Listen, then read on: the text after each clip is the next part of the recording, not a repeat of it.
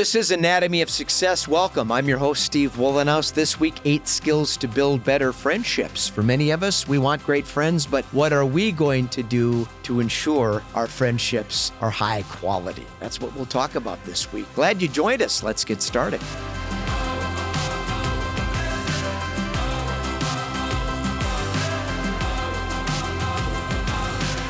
I'm Steve Wohlenhaus. Again, this is Anatomy of Success. If you're discovering us for the first time, we talk about my 4 tenets of equanimity here, and that's better health, and that's mental, physical, spiritual health, the whole gamut. And we also talk about intimate relationships with our family and friends, and everything and anything relevant to professional satisfaction. And I can promise you, there's a whole lot of professional dissatisfaction going on in our world today. As always, I encourage folks to follow us here, subscribe to the podcast, follow us on YouTube, follow the podcast, which you can get on iTunes, Spotify, a myriad of other sources. Rate, review. We always welcome your feedback so that we know for future episodes what may be of interest or things we can do better here. And then drop by weatherology.com. That's my company page. Find out a bit more about my business. Find me under About Us at the top of that page. Links to my social media accounts, and take advantage of the Weatherology mobile app. It is free. A 2016 study by MIT determined that 50% of our friends probably don't share that opinion. Of the 94,000 people they studied, only 53% had their perception of being friends reciprocated when both parties were interviewed, ironically. The problem is that most of us are bad at reading people. When we like someone, we just assume they like us too. In addition, we have a hard time defining what true friendship is really all about. Researchers believe social media isn't helping. Social apps encourage the idea that just because we chum around in our DMs, we are pals. In fact, most people are posturing, treating each other like investments. What can I gain from this person? So here's 8 skills to build better friendships.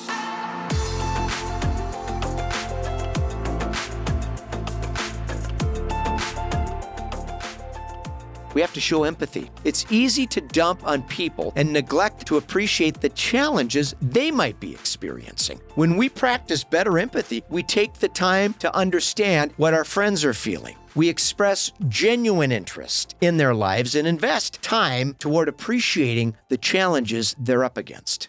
Understand ourselves. Self-awareness is the answer to being a better friend. People that haven't done an honest assessment of their own strengths and weaknesses create social tension by not recognizing their failures in their friendships, and they often lack humility. A deeper understanding of ourselves is key, and it's founded in self-awareness.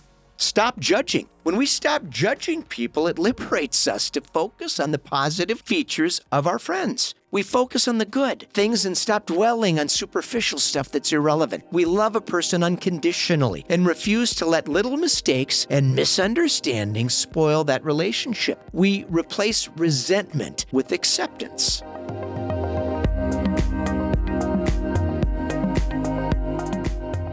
No posturing. Men especially make this mistake, constantly validating themselves by concentrating on material things. Business success, personal success, kids' success in sports. The message is clear. I'm better than you, so I hope you like that. Bragging taps into that primitive instinct, by the way, and it's very unappealing.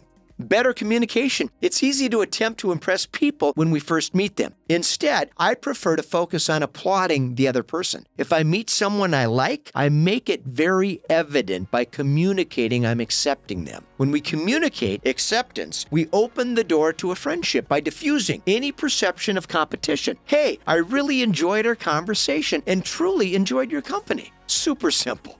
Be grateful. It's easy to take our friends for granted. Simply saying thanks is easily forgotten today when friends do something nice for us. Gratitude is so powerful in every aspect of life, and it's especially important with our friends. Expressing gratitude, it's a powerful tool for cultivating better friendships.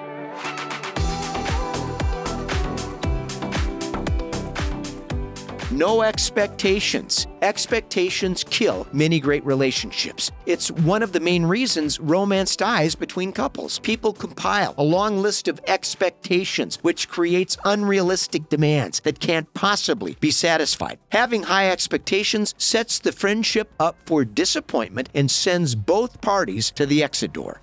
Listen better. Balanced conversations are critical for healthy relationships. Listening better is the best way to ensure we listen as much as we talk. By asking probing questions, we ensure the other person speaks more frequently, and that creates an atmosphere of respect. Good friends listen to what's on our mind, and they respond with genuine interest. Now that's our discussion today. 8 super simple things we can be aware of to help enhance our relationships, intimate relationships and interpersonal relationships. It's key. Many of us bring a long list of expectations into every relationship. Assuming that this person has to live up to those expectations sets us up for failure, not to mention makes the other person feel insignificant and unappreciated. If you benefited from this conversation today, we sure appreciate your feedback. Ratings and reviews help. Join us next week. We'll be back again with another short episode. I'm Steve Wohlenhaus. This is Anatomy of Success. Until then, let's stay focused, let's stay positive, and let's stay optimistic.